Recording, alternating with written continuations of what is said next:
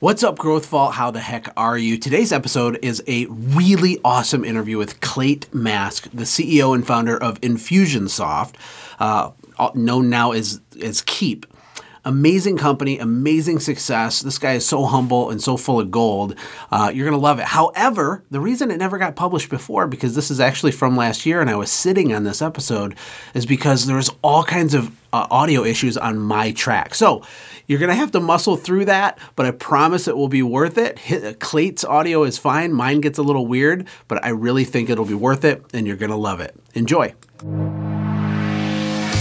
I'm Josh, and my mission is simple. I teach tens of thousands of home service business owners like you how to grow a profitable seven-figure business. Every week, I deliver mind bombs and systems designed to help you gain mastery over marketing, admin, production, and sales inside your company. Each week, I'll open up the vault so you can finally take hold of the life and business you deserve. There is only one thing between where you are today and where you want to be, and that is the growth you're willing to endure. You're in the right place. Welcome to the Growth Vault. You go like Josh or Joshua? You can call me Joshua if you're mad at me. Otherwise, you just call me Josh. All right, sounds good. Hey, my friends, welcome back to the Quick Talk Podcast. Hope you're doing phenomenal as we close out the fourth quarter. Can you believe that 2019 is almost over? I can't believe it. I say it every year, but it's like you snap your fingers and another 12 months is gone. The question is, are we further ahead than we wanted to be? Are we on pace and closing the gap on our goals and our dreams? And I hope that you are. And today I have a very, very special guest. His name is Clate Mask. He is the founder of Infusionsoft. Yes, I said that right. The huge, ginormous, world-changing CRM platform that's now known as Keap. And he's a really busy guy, and I'm so glad that he decided to come talk to me for a few minutes. Clate, how are you, my friend? Josh, I'm doing great. Thanks so much for having me. No, it's my pleasure. You know, I have a secret to tell you. So I have a friend that lives near Phoenix. His name is Keap. And he had a service, and he had the opportunity years ago to go to some sort of meeting where you were there. And you're this high-powered CEO guy, right? And he's this little window cleaner. And he told me this story years ago, and I've always wanted to meet you because of it. And I don't know what event the event was, but it came his turn to speak, and he said something. He said, you know, I'm just a cleaning company. I just have a small business, you know, we're not that big of a deal. Our customers aren't going to take us serious. He said something like that, and he said that you put your hands on the table, leaned forward, and said, "Shame on you, Kurt. Shame on you for not loving your company more. Shame on you for not believing in yourself more." And it had a huge impact on him at the time. It's a really funny story now, but when he told me, he was like all freaked out. He's like, "The CEO of Infusionsoft just yelled at me and said I need to think bigger." So I don't know if you probably don't remember that, but I actually do remember, Kurt, and I remember that situation. And what I remembered was the pride that he had for his company didn't come through in some of the things he was saying. And I knew he had that pride. I could hear it, but then he would say certain things and I could see a disconnect. So with all the care and concern that I have for entrepreneurs, I tried to gently encourage him another direction, and it may not have been so gentle. You gave him a truth bomb. No, he loves it. He loves you. He's a phenomenal guy, great entrepreneur. He actually built that company up and sold it. Now he has a software company and he's really well.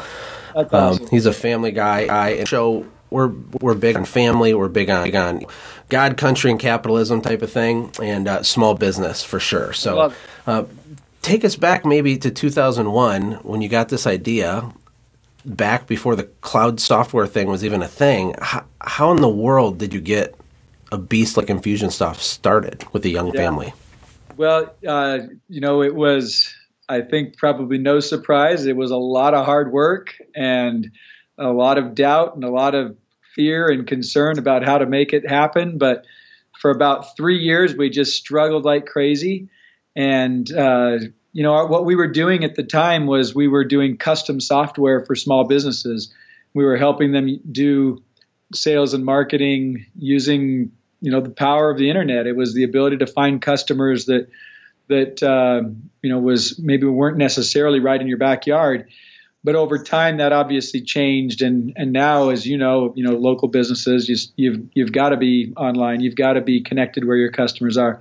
But back then, it started with us doing web-based custom software for small businesses, and we loved helping small businesses grow, and that was the passion that founded the company, and it's the passion that's helped us grow the business ever since. So, are you a developer yourself, or you write code, or at least you did? I don't. If my partners were here, they would fall over laughing. No, I don't. My background was in business, and I connected with 3 really smart software developers, and over time we started to build this custom software business that turned into a semi-custom software business that then turned into a web-based product, and then eventually became Infusionsoft. And it was not a straight line to get there. It was just like every business owner that goes through this. I mean, we're so passionate about helping small businesses grow because we were very much a small business. We didn't start with investors and a big MBA strategy plan kind of thing. It was just us trying to serve customers better and helping our customers grow. And over time, we kind of found our way to the CRM software business, and that's really where Infusionsoft took off.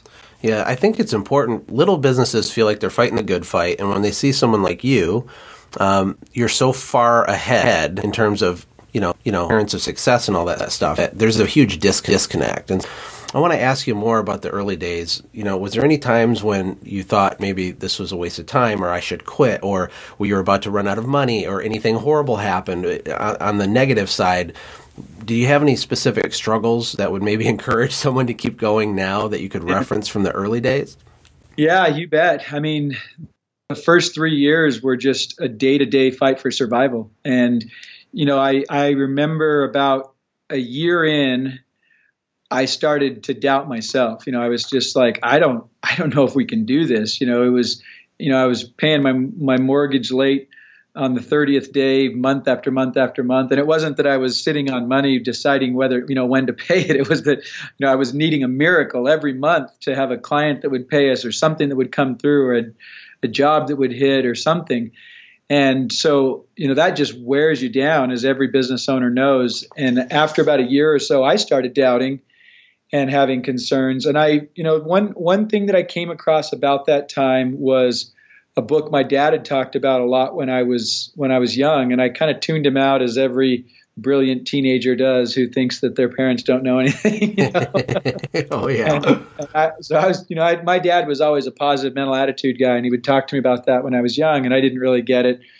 And when I started to feel the business just caving in on me at that point, a year in, we had some personal guarantees on the line. We had a lot of debt, a lot of credit card debt, because none of us had any money when we built the business. We were all, we didn't have a rich uncle. It was just hard work and debt, and getting a mortgage on, a second mortgage on the house, and all the stuff you do to get a business going. And buried by all of that, about a year in, I found in the office one of my partners had the book that my dad had talked about. It's called The Power of Positive Thinking by Norman Vincent Peale. And when I read that book, that was probably a necessary step for us to make it, because I would have mentally buried myself if I hadn't figured out through that book how to turn to faith, and how to turn to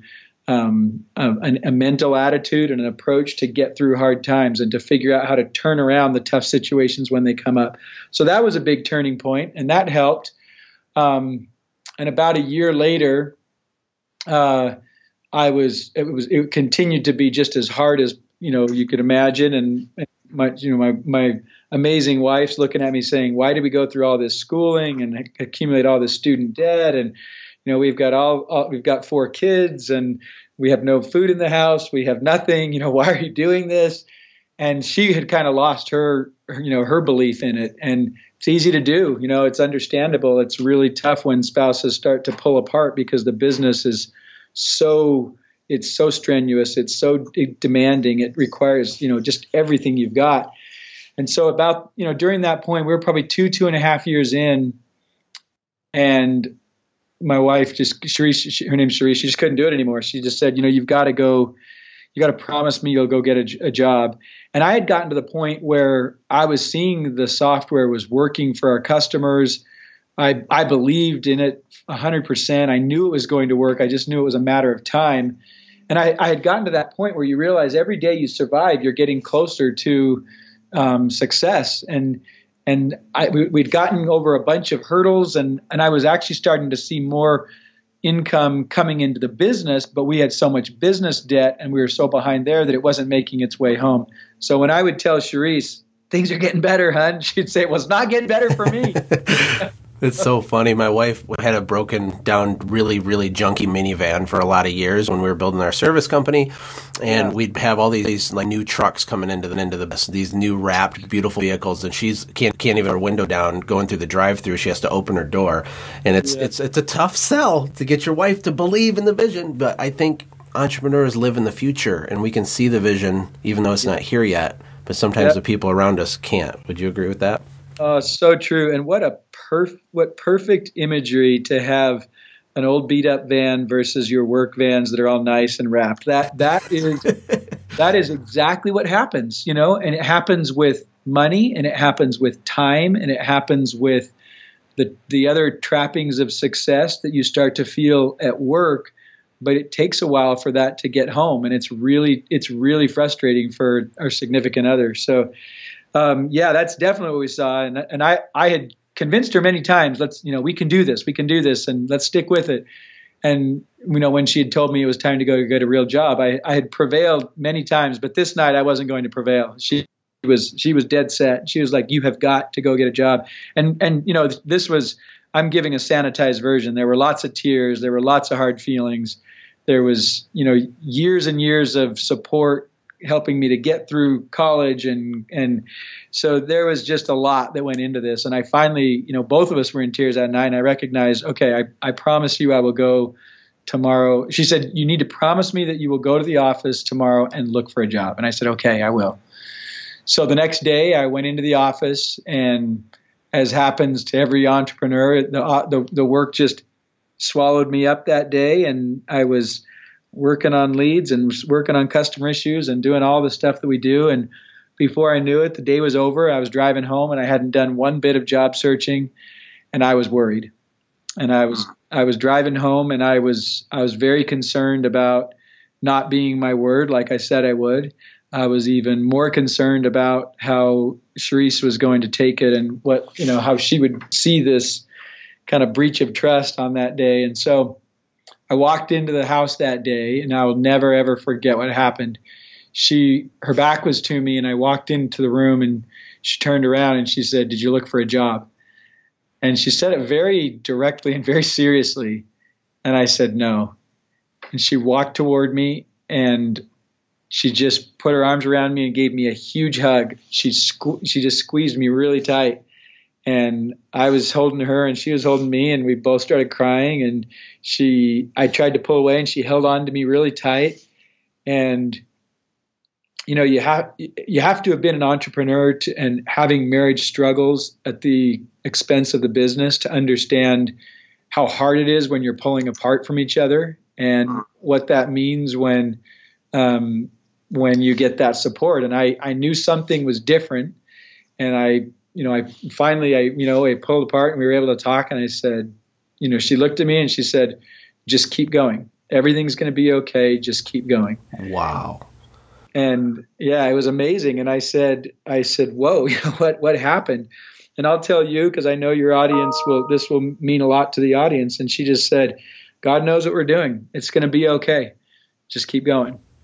And it's crazy, the ripple effect. I don't know how many employees you guys have at this point. You're probably 400 or more, don't you? Yep, that's right. Yep. So think of all of the mortgages that are paid, the vacations that are bought, the income, the careers created. Really, maybe this is over dramatic, but I don't think so. Like that moment with her supporting you and giving permission to go for it again. And like, how does that happen if she doesn't react that way that day? It doesn't. I mean, I honestly, I think it's the faith and drive of our our significant other as much as anything that keeps us going. And oh, I got goosebumps, Clate. You're giving me goosebumps. Yeah, it's pretty awesome, and she's amazing. And and sometimes I'll tell this story, and I'm afraid that people might think that she's not a believer in me or the business, and it's not that. It's just she's dealing with all the pressures and challenges of raising the kids, and she works like crazy trying to raise our kids. Well, she's the glue. My wife and I call this front stage and backstage. Yep. And by the way, you have got to write down this URL. My wife and I actually are starting a company called Honor and Fire, and it's for entrepreneurial families. Like, we're obsessed with this stuff.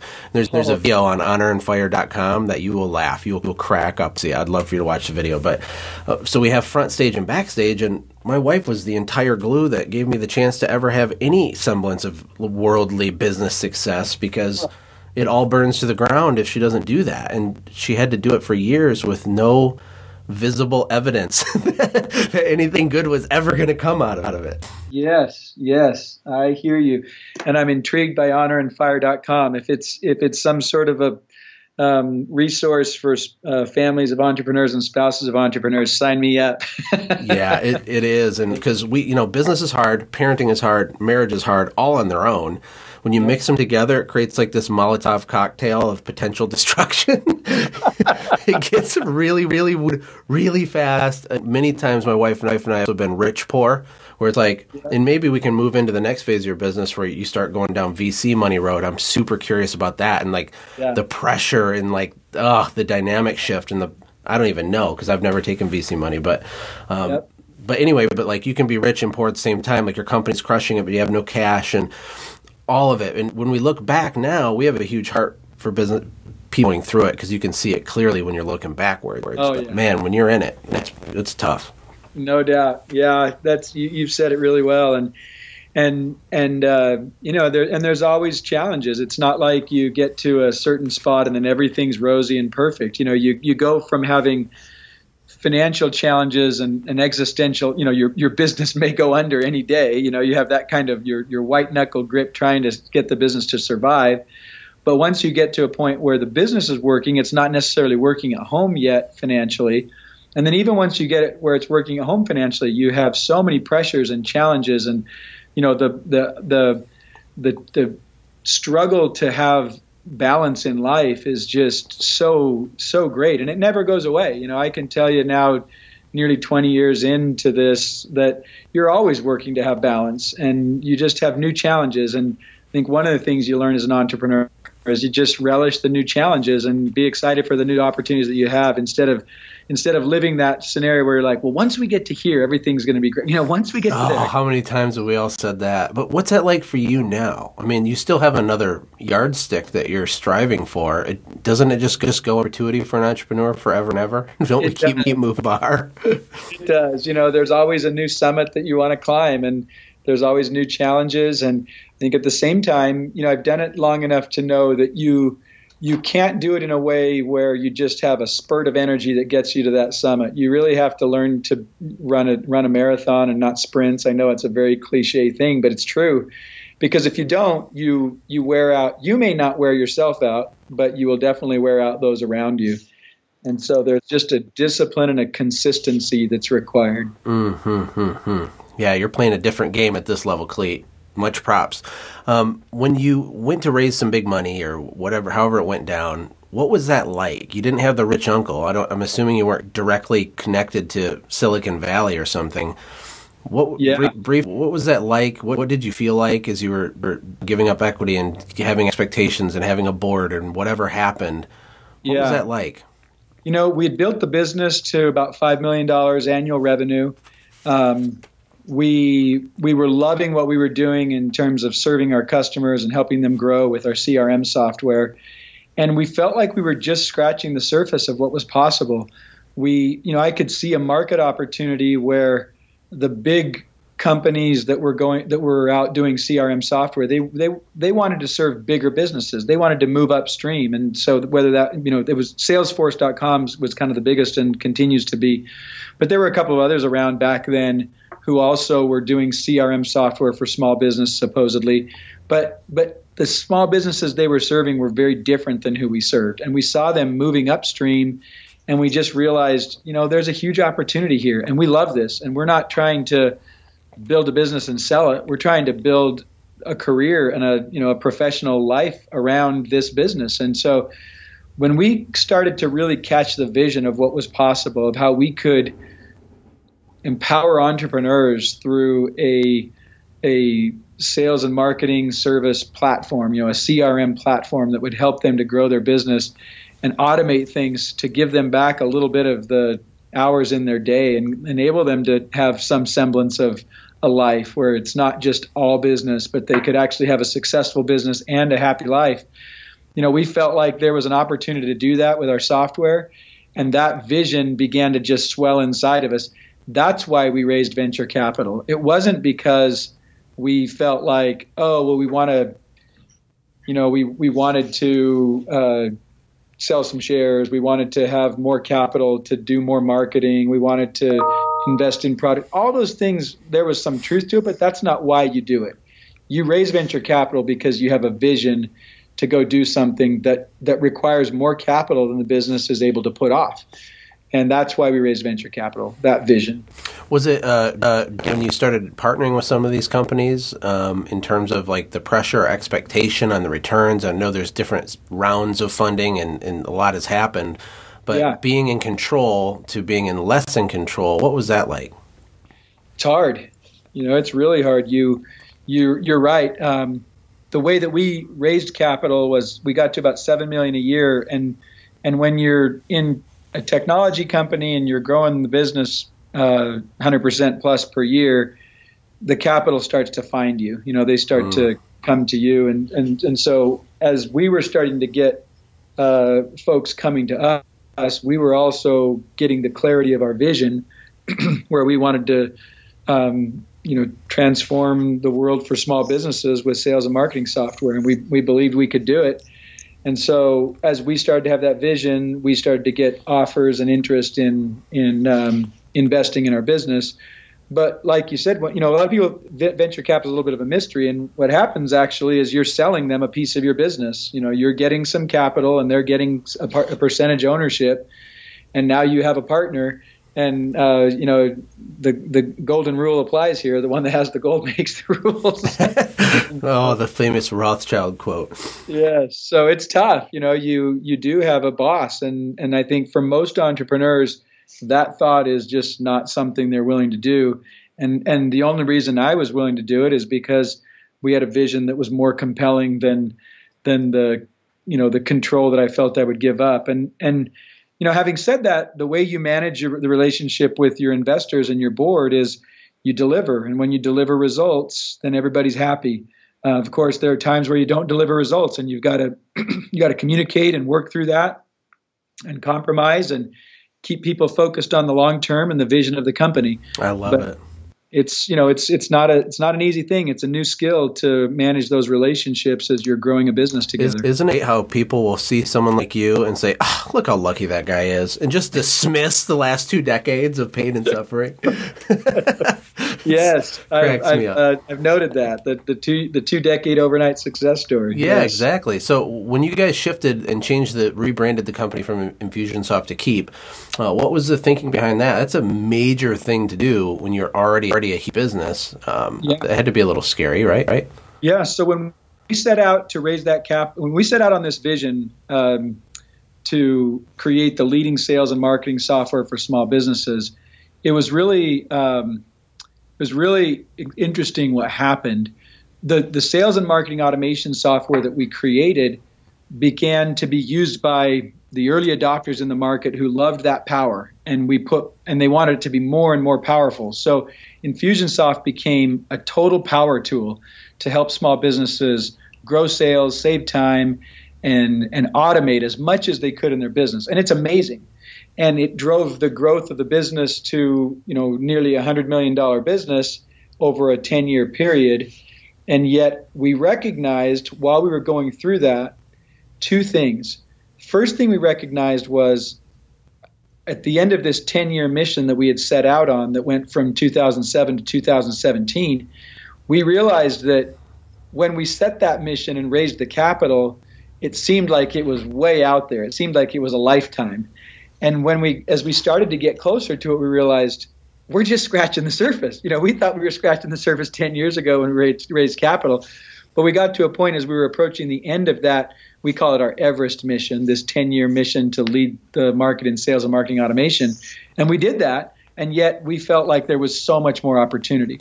And so, first of all, we realized we're just scratching the surface of this big vision we have. And we actually restated the mission to go out till 2030, came up with our new mission. It's our Mars mission. And that mission is to simplify growth for 5 million small businesses worldwide. And so I guess you could say that the first of the two things that happened was that we saw a much higher peak that we wanted to go after, and we felt this passion to help small businesses grow. And so that was the first thing. Second thing was we realized that in order to achieve that, we needed a lighter, easier version of our software. Infusionsoft is amazing for businesses that want all that power, but what about all those businesses that aren't really marketers? They're not really tech savvy. They just need some of the same benefits, but they need it in an easier to consume package. And that's why we began creating a new product. So as we began to create the new product to achieve the new mission of the company by the year 2030, we started to get the product into customers' hands. We started to recognize, okay, we've created this thing that can help serve small businesses and help us propel us to the mission.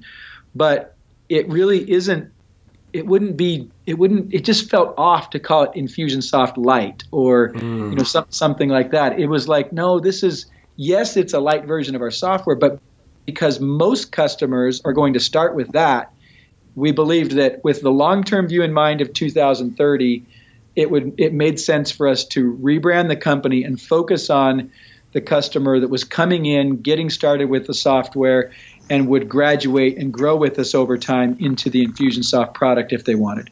And that makes sense. The new product needed its own name, and when we began working on that, we started to recognize, you know what, let's name the company after the new product as well. And why do we name it Keap? Well, it goes back to what Cherie said. Keep going. That the purpose of our company is about helping small businesses succeed, and that requires grit and tenacity more than anything else. And our brand has always been about this, cheering on the entrepreneur, the business owner. And so our message to business owners everywhere is keep going, keep serving, keep growing. I love it. But one of my isms is keep chopping wood. I have an axe on my desk that says keep chopping wood. And we have T-shirts made for my family. I have it on a onesie for my baby. It says keep chopping wood. We have our family systems, but... Oh, that's really cool. I didn't know any of that, so thank you for sharing that. I actually have another friend that you made. She won the Icon Award in 2014 or 15 from Infusionsoft. Her name's Lisa McQueen. Oh, yes, of course. I love Lisa. Lisa's a good friend of mine, and she's got a beast of a janitorial company in Australia, and she's a huge fan of your software, of course, and she's crushing it. She's great. So as we get ready to land the plane here, because I want to waste your time, what would you say to the little guy, and you have to go way back in time, like 17 years in your story, who's doesn't have all the answers, it's not figured out, maybe they have a team, but it's not the perfect team, they don't even know what they don't know, they just know that they're meant for greatness, they're designed to win, they know they have a big mission in their life, but they're feeling frustrated as we end out the year. What would you say to encourage them? Oh, boy, it's such a great question. I think more than anything, there's only one person that needs to believe you can do it, and that's you. You've got to work. You've got to master the doubts inside of your mind. And, I was very fortunate. I was raised by amazing parents, and my dad probably told me the phrase, "You can do it." I don't know how many times. I heard it over and over and over. It didn't matter if it was a sport or if it was school or if it was friends or if it was whatever it was you can do it. And I just fundamentally believe that we can do what we believe we can do. And so teaching ourselves, we can do it. You can do it. Just constantly, you can do it. My message to them is you can do it. And then the other part of that is, and keep going. You would say, keep chopping wood. I mean, that's what it is. It's just hard work. And I think, unfortunately, we get, we kind of romanticize the idea of entrepreneurship and business ownership. And the reality is, I have talked to thousands, tens of thousands, hundreds of thousands in group settings of business owners, and it's just hard work. It's just doing the things that most people don't want to do. And, it's the age-old saying, if you'll do what most people won't, you'll be able to do what most people can't. That's right. And so if you just keep working at it and believe in yourself, believe you can do it, that's part of the reason I love entrepreneurs, is because they're kind of built that way. And while critical, cynical people are on the outside rolling their eyes and saying, oh, whatever, what a bunch of happy talk. Well, yeah, it's because you don't have the courage and the guts to get in the arena and do it yourself. But for the person who does and who's in the arena, don't ever let everybody else outside doubt you and quiet your confidence. Instead, keep working, keep chopping wood, as you said, believe in yourself, and know you will find the way. And it takes time, but you will find it. Yeah, I've found that you have to commit to the vision before you're even allowed to find the way. And some people will sit still obsessing over having a perfectly clear 10-year path that doesn't exist before they move, and you just got to go for it, right? Oh, I'm so glad you said that. You have to be in motion. You have to be moving. That's one of the reasons why entrepreneurs that are successful succeed, because they do. They go out and they do. They're not sitting back just planning. Now, you do have to have a plan. You have to have a belief, but we all know that plan is going to get changed once you move into action, and you got to adjust. So I love your point. It's you've got to be in action. You can't just be conjuring up the world's best fill in the blank. Yeah, well, I really, really appreciate your time, Clate. This was awesome. I love that you're a family guy. You're a believer. I love everything that you're doing. I've been a customer. I don't have a service company right now, but we support what you're doing. Lots of our listeners use Infusionsoft or Keap, and I just want to encourage everybody to go to Keap.com and check it out. It's Keap.com. Check it out. Check it out. You need systems in your business. You have to have the mothership in place. That's what I call a CRM. It's like the foundational stone of all of your entire organization. It's negotiable if you're going to be successful, and just really thankful for your time, Clate. Oh, you bet, Josh. I'm so happy to do it. I appreciate the struggle and the challenge that entrepreneurs go through. I salute them every day. And, our work is to help them to be better organized and follow up and automate so that they can grow their business and have a life. Take care. God bless, my friend. All right. Thanks, Josh. Take care. Thanks for all you're doing.